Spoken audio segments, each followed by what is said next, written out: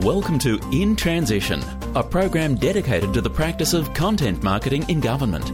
Here's your host, David Pembroke. Hello, ladies and gentlemen. My name's David Pembroke, and thanks for joining me in Transition, the podcast dedicated to the practice of content marketing in government. I'm pleased to be with you once again as we bring you the insights and wisdom of some of the most interesting people in the world of content marketing in government. But today we head off on a slightly different tack. You might remember from a couple of weeks ago in episode 10, Kim Ulrich, the Director of Communication for the Australian Federal Government Department of Communication, said something very insightful that I really hadn't given much thought to. In her tips to ensure the success of your content marketing program in government, she said simply, get the lawyers involved early. Now, it might just be me, but the lights went on. Of course you have to get the lawyers involved early. They're the risk managers. They're the ones who the leadership looks to for the should we or shouldn't we advice. And as we've discussed before, we work in justifiably risk-averse environments, and it's incumbent upon us as content marketers to do everything we possibly can to prepare plans that clearly explain to the leadership what we're doing, why we're doing it, the results we're hoping to achieve, and what those risks are that are involved. So I thought it would be great to get a lawyer involved to discuss exactly how do we get the lawyers on side. But before we do that, it's definition time. Content marketing is a strategic and measurable business process that relies on the curation, creation, and distribution of valuable, relevant, and consistent content to engage and inform a clearly defined audience with the objective of driving a desired citizen or stakeholder action. So our guest today is Sean Crichton. He's the Senior Legal Counsel for Air Services Australia. He's also a leading intellectual property lawyer, a former Olympic middle distance runner, he's Content Group's lawyer, and he's also a friend of mine. Sean, thanks for being in Transition.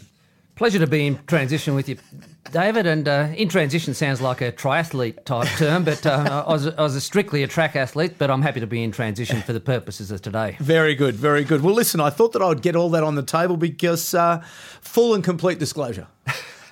Fantastic, which is what lawyers like. Okay, let's think about it. Let's go to the idea of a life of a lawyer, because I think a lot of communication people really don't understand the law, nor do they understand lawyers, because we're in our world, you're in your world. So what's it like to be a lawyer?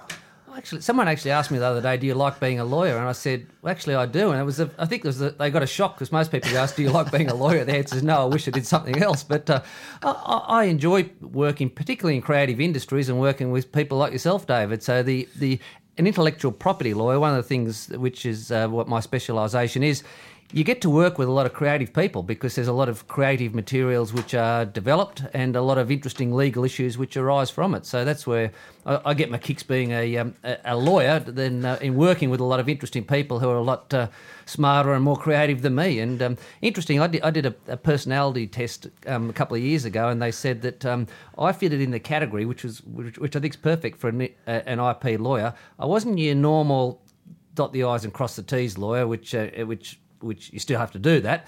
I was someone who, my personality type fitted in well with working with creative people to help take their ideas and their concepts, essentially commercialise them and manage the risks and all those sort of things, rather than being like a litigator, that sort of thing. So it was actually worked in well with what I was doing. I thought, that reinforces why I'm doing what I do and why I enjoy doing what I do. But you have that intellectual property side, which is that part of it, but you're also Senior Legal Counsel for a very important Australian federal government agency. Yes, that's right. So a lot of IP works in a lot of complex IT procurements, for example, which government agencies, including Air Services Australia, have got complex radar systems and IT infrastructure. A lot of IT disputes and a lot of IT issues and the commercial issues around that have an IP focus. And the reason for that is that a lot of the a lot of IT, the legal value is in, for example, the source code. Source in the computer programs, the source code is protected at law under the copyright laws. So copyright is one of the backbones of IP. So that's how most IP lawyers also do IT procurement work. So that's how they work together. But do you have a broader remit than that at Air Services Australia? I do, yes. I do general corporate commercial, but I do a lot of IP, IT focused work, which is what I also do so I've got a dual hat. I've got a hat as the Senior Legal Counsel at Air Services Australia and the second hat of running a small boutique IP firm. But in both roles we do broad corporate commercial, but with a very strong IP focus. Okay, so let's just focus, if we might, on your work in a federal government agency, because it's an important role. It's a big job. Certainly relied upon by the senior executive to be able to give them advice. Just before we get into that discussion, can you describe what a typical day might look like for a lawyer in that sort of environment? In the government environment, there's a lot of procurement-related activities. Okay. So you're actually looking at the procurement documentation before it goes to market. You're drafting the terms and conditions that attach to the tender. You're looking at the legal responses for a procurement activity, and then you're entering into negotiations with a preferred respondent. But you're also advising the business more generally in relation to why we need a contract, why you can't just shake hands with the supplier and say, yep, let's get on with it. And so I guess there's an education piece as well, particularly in relation to who owns the IP and why things in a contract need to be covered, particularly in relation to IP. Who owns it, and that's often a sticking point. And then once you've identified and clarified who owns it, what's the scope of the licence granted to the other party by the one who doesn't own it? So that a right to use and for how long and for what purposes and what you'll get paid and all those sort of things. And that's important to document and clarify up front, whether it's a government agency or department or a sole trader or an SME. So apart from the leadership looking to you to be competent in your work, what other sorts of advice are they looking for from you around some of the risk issues that are involved? A lot of the risk issues turn on if a typical one is a limitation on liability or an indemnity. So an indemnity is where you promise to take on contractually promise to take on the responsibility of any claims made by any third party against you. That needs to be considered in light of what's an insurable risk and what's not an insurable risk. So we'll often work closely with insurers and insurance advisors to say, okay, well, this risk is insurable, so we'll happily take that one on. This one's not insurable, so we won't take that one on. And there's often some argy-bargy in relation to, do you provide an indemnity at all?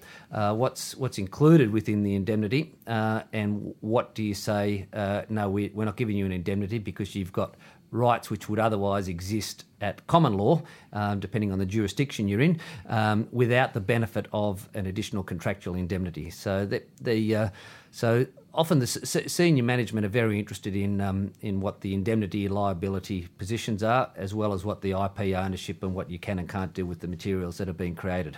Okay, so that really gets us nicely into the discussion that I really want to focus on today. So I'm in content marketing. I'm working for Air Services Australia. I want to stand up a program of video, audio, stills, text and graphics. I want to be able to use offline channels such as events and advertising, public relations, produce some collateral. I also want to publish on my channels, my website, my social channels as well. But I also want to distribute some of my content on related third-party channels who also have my audience. So I want to present this to you. What are the sorts of questions that are going through your mind that I need to make sure I've got answered in my proposal to you? Sure. So the first thing to think about that we'd look at is when the content is created, is it created from scratch? And therefore, if it's created from scratch, who owns it? And clarify in writing who owns it. So a trap that a lot of people fall into, they think because I pay for the creation of the intellectual property, that I own the intellectual property that's created. It's one of the often misunderstood areas of IP law. That's not the case. So if you if company A pays you, Content Group, to develop the material, and they think they own it, they actually don't unless there's an agreement in place with, and you create the content, an agreement in place with you to transfer, and the legal term is assign the IP over to the person who's paying for it. So copyright and profit and sale of a house, for example, are two of the only areas in law that transfer has to be witnessed in writing and signed by the parties. So the first thing is clarify who owns it. And I have to have something written? Have to have something written and signed. Okay, so I've got to make sure that whoever is creating the content for me Yes.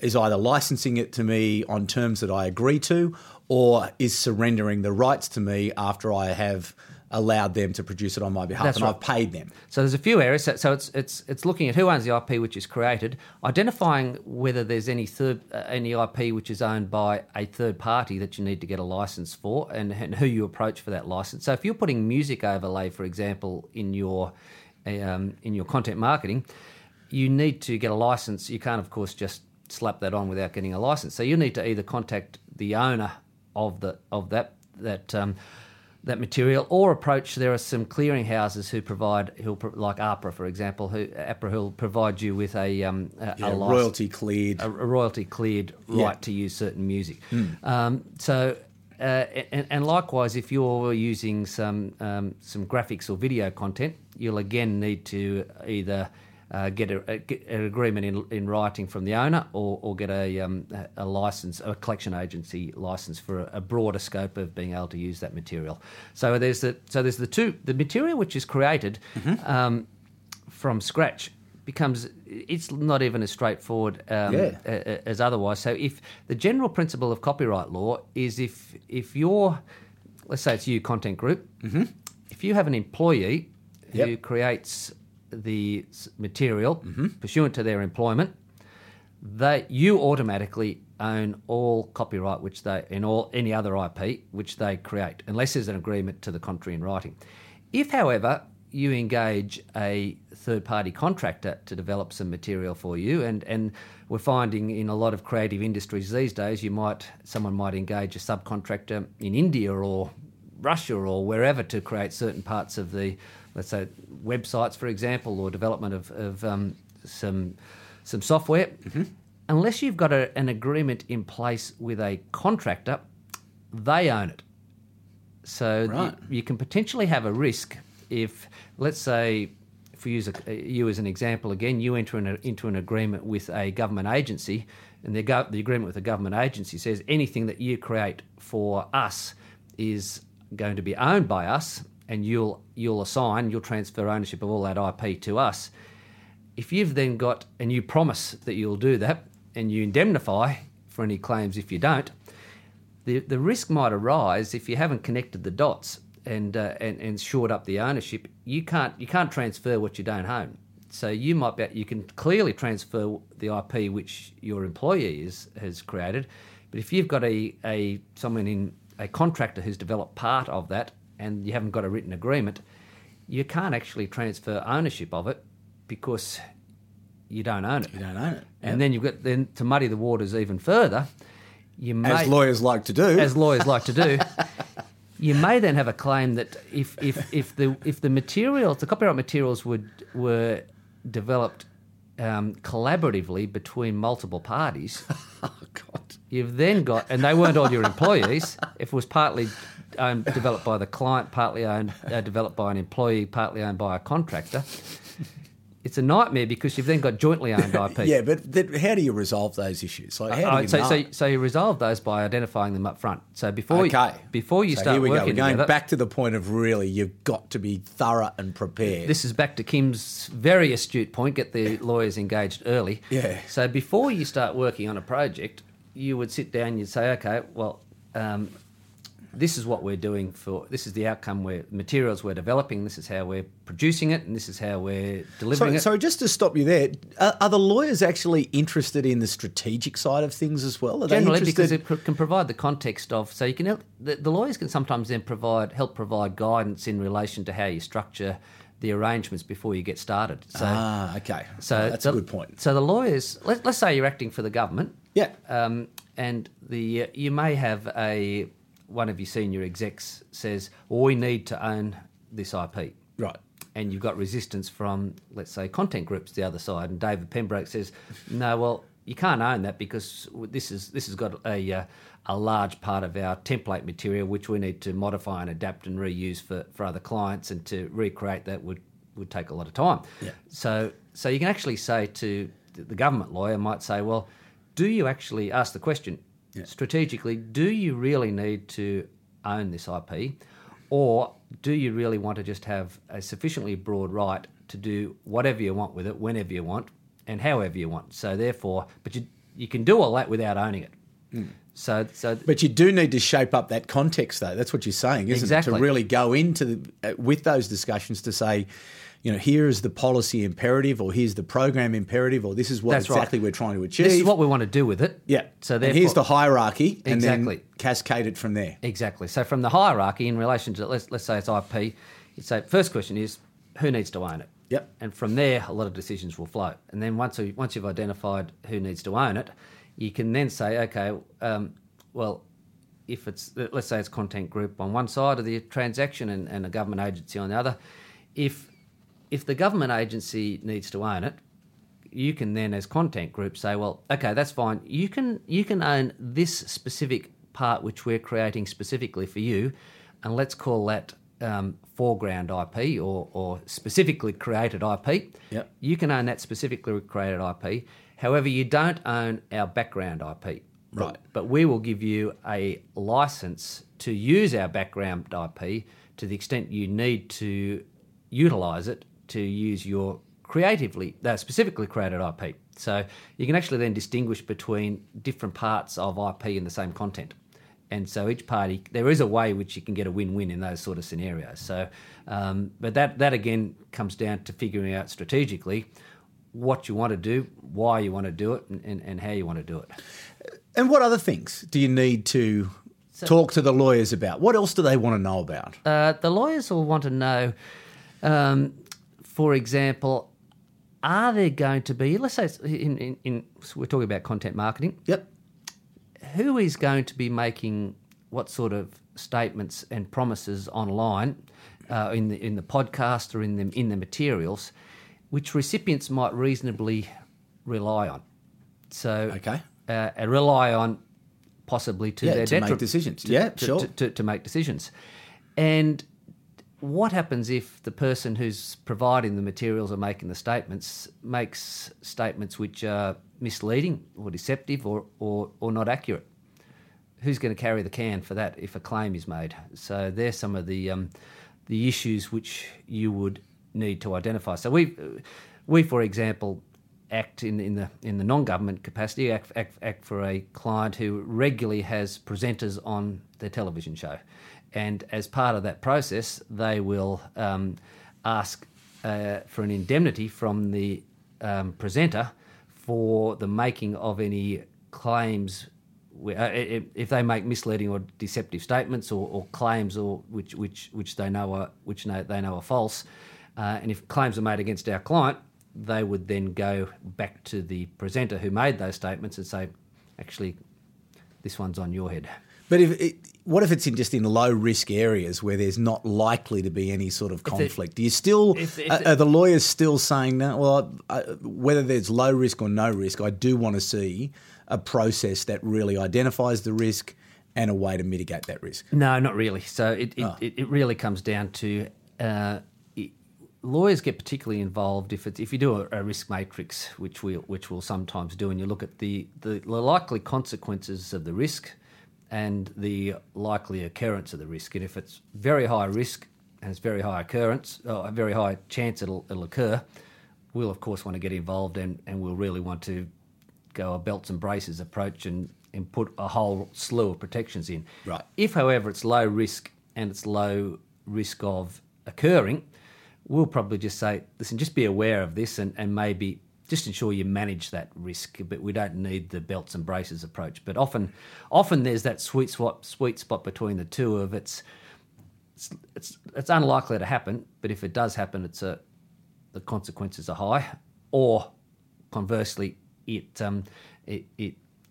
it might happen quite often. But it's not a very high risk, but it's still a risk. And then you'd want to ideally cover off the risk, but you don't have to go to town on it. Now, social media, important channel for content marketers. But given the popularity of it, the growing connectivity, the fact that everyone now owns smartphones and everyone who we need as a government to communicate with are connected, they're on the grid, and they are using these many, many, many different channels and platforms to gather information.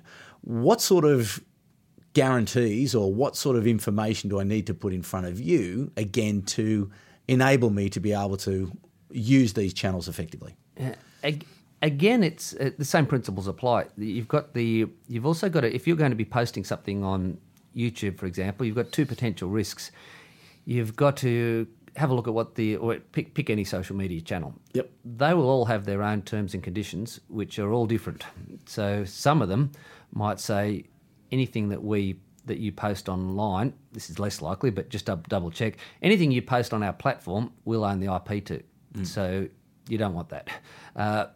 More often than not, though, they'll say, you indemnify us from any claims by any third party that what you post online infringes any third party IP rights. So if you post something online which has someone's music on there and you haven't got permission for that, and the music owner makes a claim against you, that platform doesn't want to be liable for that. So that brings us right the way back to making sure that any content you create, irrespective of what your distribution channel is, whether it's on an online platform or otherwise, you want to make sure that you've got the relevant IP ownership covered off and the consent's in place.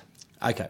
So quite manageable, really, you believe, but again, needs to be addressed, needs to be formally part of a process and needs to be thought through and discussed. Exactly. And check the terms and conditions of the platform that you're posting on. Okay. Another area, an increasingly importance in my view, in terms of the distribution of content, is the use of third-party channels. So these are not our channels. These are channels where people have the audience that we're seeking to reach. Say, for example, we're in an agricultural industry. Yep. The National Farmers Federation has access to a very large audience. We have a piece of content that we would like to share through their channels in order that we access that audience rather than having to rely on that audience coming to our channel. What are some of the issues around the distribution of content through third-party channels? So if you're distributing to someone, so you're distributing to someone who, and then allowing them to pass it on to the third party channel. Is that how you? No, going to the third party, and then they distribute it to their audience. Yeah. So you ideally you'd want to have an agreement in place with that third party, which grants them the rights to use your content. Right. And it might want to be, for example, you want to clarify the term in which they're allowed to use it. So can they use it forever, or is it for one episode only, or is it for 12 months? Have they got a geographical restriction on how they use it? And you might have some argy-bargy. The third-party distributor might want to ask you for an indemnity if they get a claim that the content they distribute, which you've provided them, has any claims, and that's probably a reasonable request. But you'd still want to look at that. But you'd also then want to ask for an indemnity from the third-party distributor if they then use your content for purposes beyond the scope of the licence which you've granted to them. Okay. So really what you're saying is that all of these risks are manageable, all of these permissions are achievable. It's really just about logically working with your legal team to think through what are the steps to put the framework and the architecture for the content marketing program together. Absolutely. And I think probably the biggest risk issue we've seen, less so in the government context, more in the small to medium business enterprise, is the use of someone who's developing the IP, in this instance part of the content but not all of it, using subcontractors and not being fully aware of the risk of not having an agreement in place with the subcontractor. Yeah, I think that's a good point. For a discrete part. So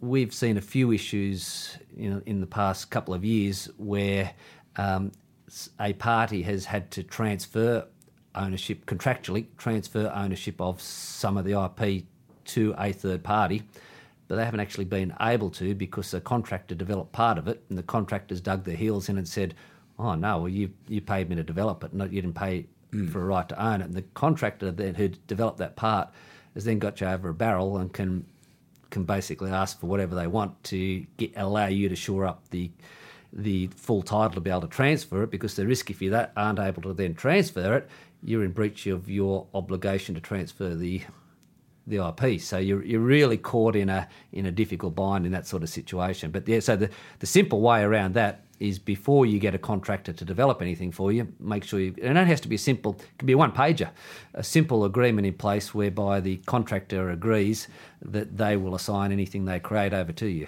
on creation. But on a more a broader point, really, what's your view on the fact that there is so much content and information being produced? There are terabytes of information being produced and distributed, and how does the legal system possibly keep up with it all? Yeah, it's a fascinating point, because what we're finding now is by virtue of just that very reason. In the old days, if you wanted to copy something, you might have had to get a book out of the library, go down to the photocopier and buy your photocopier card and take a couple of copies, and then you've copied it. And no one's ever really going to find out if you've taken a photocopy of a few pages of a book. The owner of the book's highly unlikely to reach into your briefcase and find it. Whereas these days, it is very easy, with a couple of clicks of a mouse, to copy some content and repost it without authorisation. People do it without thinking about it. We're now finding the IINet case, which has recently come down, is a fascinating one, whereby the judge has actually said that just give us. We've got quite a big international audience. So there's a recent case in Australia where the owners of some, I think they might have been the movie houses, took action against Australian internet service provider for allowing or authorising the making of using that internet service to make unauthorised copies of materials, and the movie houses sued IINet for allowing that infringement to take place when they, rather than taking down those sites when people were advised of it. So the judge in the first instance found that IINet wasn't guilty of infringement for allowing those or enabling those infringements. But very recently, the judge has actually given an order to IINet to say, you actually have to deliver up the name and address of every one of your customers so that these people can go directly against the people who are actually doing the infringing activity. Wow. To issue claims directly against them. Now, that process has been used a lot in the courts in the USA, and it has been used to almost abused by the content owners, because the judges have been in those jurisdictions have been concerned about just how hard some of the owners of the content have gone in against the little guys. So the compromise which was made in the recent Australian case was, yes, you, the content owners, can request this information from IINet, and you can send demands directly to the IINet customers. However, the letters of demand that you send have to come through the court and the wording has to be approved by us first before you send it, to make it so it's not real heavy bully boy tactics. So but can they identify the people who are doing the sort of downloading at an industrial level? Well, they probably could, but this is where it gets fascinating, is if someone was an individual and said, okay, we're suing, they get the letter from the content owner and say, we're suing you because your ISP has identified your internet protocol address as coming from this house and you're on the hook for copying. Yeah. Presumably some defendants will say, well, actually, how do you prove it was me? My home Wi-Fi was unsecure and there's a 50-metre radius around here. It might have been my neighbour, or actually I had bloody Pemby staying with me for that weekend. That bugger's prone for copying stuff, so it was him.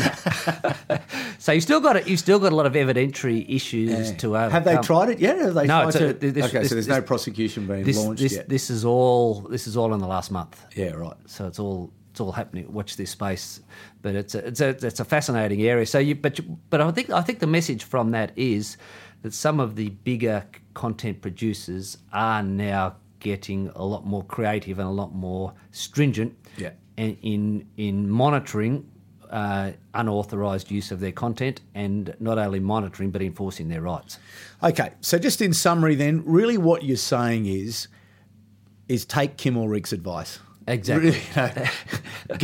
Go to the lawyers and sit with them, present your plan in all its context, in all its glory, in all its detail, and then work with the lawyer through each of the steps as you're talking about. That's really, right. To then know and understand the permissions that you need to secure at every step of the way.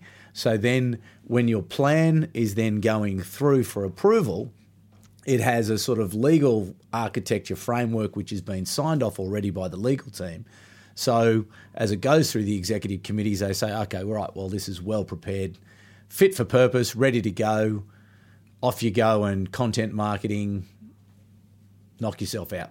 Absolutely, that's a perfect summary. So I think a roadmap which is agreed by the senior execs, the content producers, and approved by the lawyers is the absolute way to go to develop and create and distribute your content with a very low legal risk. But the lawyers must love being involved in these productive sort of discussions. Absolutely. Well, there are different lawyers. There's often you got lawyers who love chasing ambulances. I'm not one of them. There are lawyers who love criminal cases. I'm not one of them. But I just happen to be a lawyer who I love sitting down on these sorts of discussions and working through with creative people and creative content and working through these very sorts of issues. So because as you step through this discussion here, I just sit here and I've been around for a while, and and you are our lawyer, and I do send things through to you, but I'm probably not as stringent as I need to be, and the processes and the structures that need to be there. And really, as content marketers, we have no excuse. There is no excuse not to be prepared. There is no excuse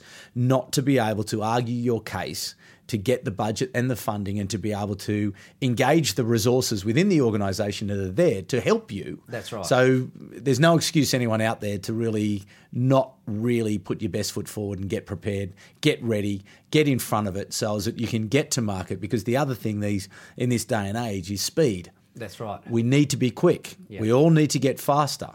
So, and I think in a worst case scenario, let's just paint a worst case scenario for if there's an IP infringement claim. So you've gone to you've developed some material, and you've actually quickly gone to market. It's out there, and things are going great. You're getting a lot of hits, and you're getting some great responses. All of a sudden, someone makes a claim against you and says, "Hang on a second, I own that IP." So what might happen? Well, what might happen is the owner of that IP might run off to court and get what's called an interlocutory injunction against you and request an order from the court that you immediately need to take down that content until such time as the dispute is resolved. So you may find a few things. So the content which you've developed for your client or for yourself is immediately taken down, which would be highly embarrassing and highly inconvenient and a cost. You may then, if the matter then goes to full trial, be up for... So the remedies for a breach of infringement of IP, injunction to stop it being used until such time as the court case, because the court case will run for 12 months. So injunction to stop you using it until the court case runs its course. And then if you're unsuccessful at court, the person who brings a claim against you would have two options. They can go for damages against you, and you can ask if it's a blatant infringement. You can ask for exemplary damages, so a lot more for the flagrancy, or alternatively, you can ask for an account of profits. So you can say, okay, well, you made $200,000 for this, and you used half of ours, so give us $100,000. Yeah. Or not give us $100,000, ask the judge to make an order for $100,000. But the biggest risk is probably, by the speed purpose, is the risk of it being taken down. Yeah. because but again, I think the processes are really well identified by you there. The risks are well identified, and really, there's no excuse not to really be prepared, have an approach. Exactly. So and if you can move quickly, you need to move quickly, but build the relationships as well. Exactly. With the lawyers, so as it, to go and buy them a coffee, take them for a lunch, or get to know them a little bit better, so as it, there is that trust and confidence and relationship. So that's right. When you say, hey, we've got to move today because that tactical opportunity is upon us, yes, and we're going to get we really need to move fast. So you've got to have those relationships in place. Exactly. But so yes, all the doom and gloom, it's all relatively risk-free if you get all your processes in place and your agreements in place up front. Sean Crichton, thank you very much for being in transition. Great insights for our audience. I hope everyone out there got a lot out of that this week. I think there's, it's clear. There is no excuse for us not to be ready with our programs. There's no excuse for us not to go and build those relationships before we need them. There's no excuse not to go and understand what the processes are, to get the templates in place, and to be able to understand what those relationships are with our subcontractors, contractors, other people, and the relationships that they may then have beyond, and expecting that we get some really good quality out of the people who are providing content to us on behalf of our clients. So great episode. Thanks very much, Sean. Thanks for coming in, and thanks very much to all of you for being in transition once again. We'll see you next week. You've been listening to In Transition, the program dedicated to the practice of content marketing in government. For more, visit us at intransitionpodcast.com.au.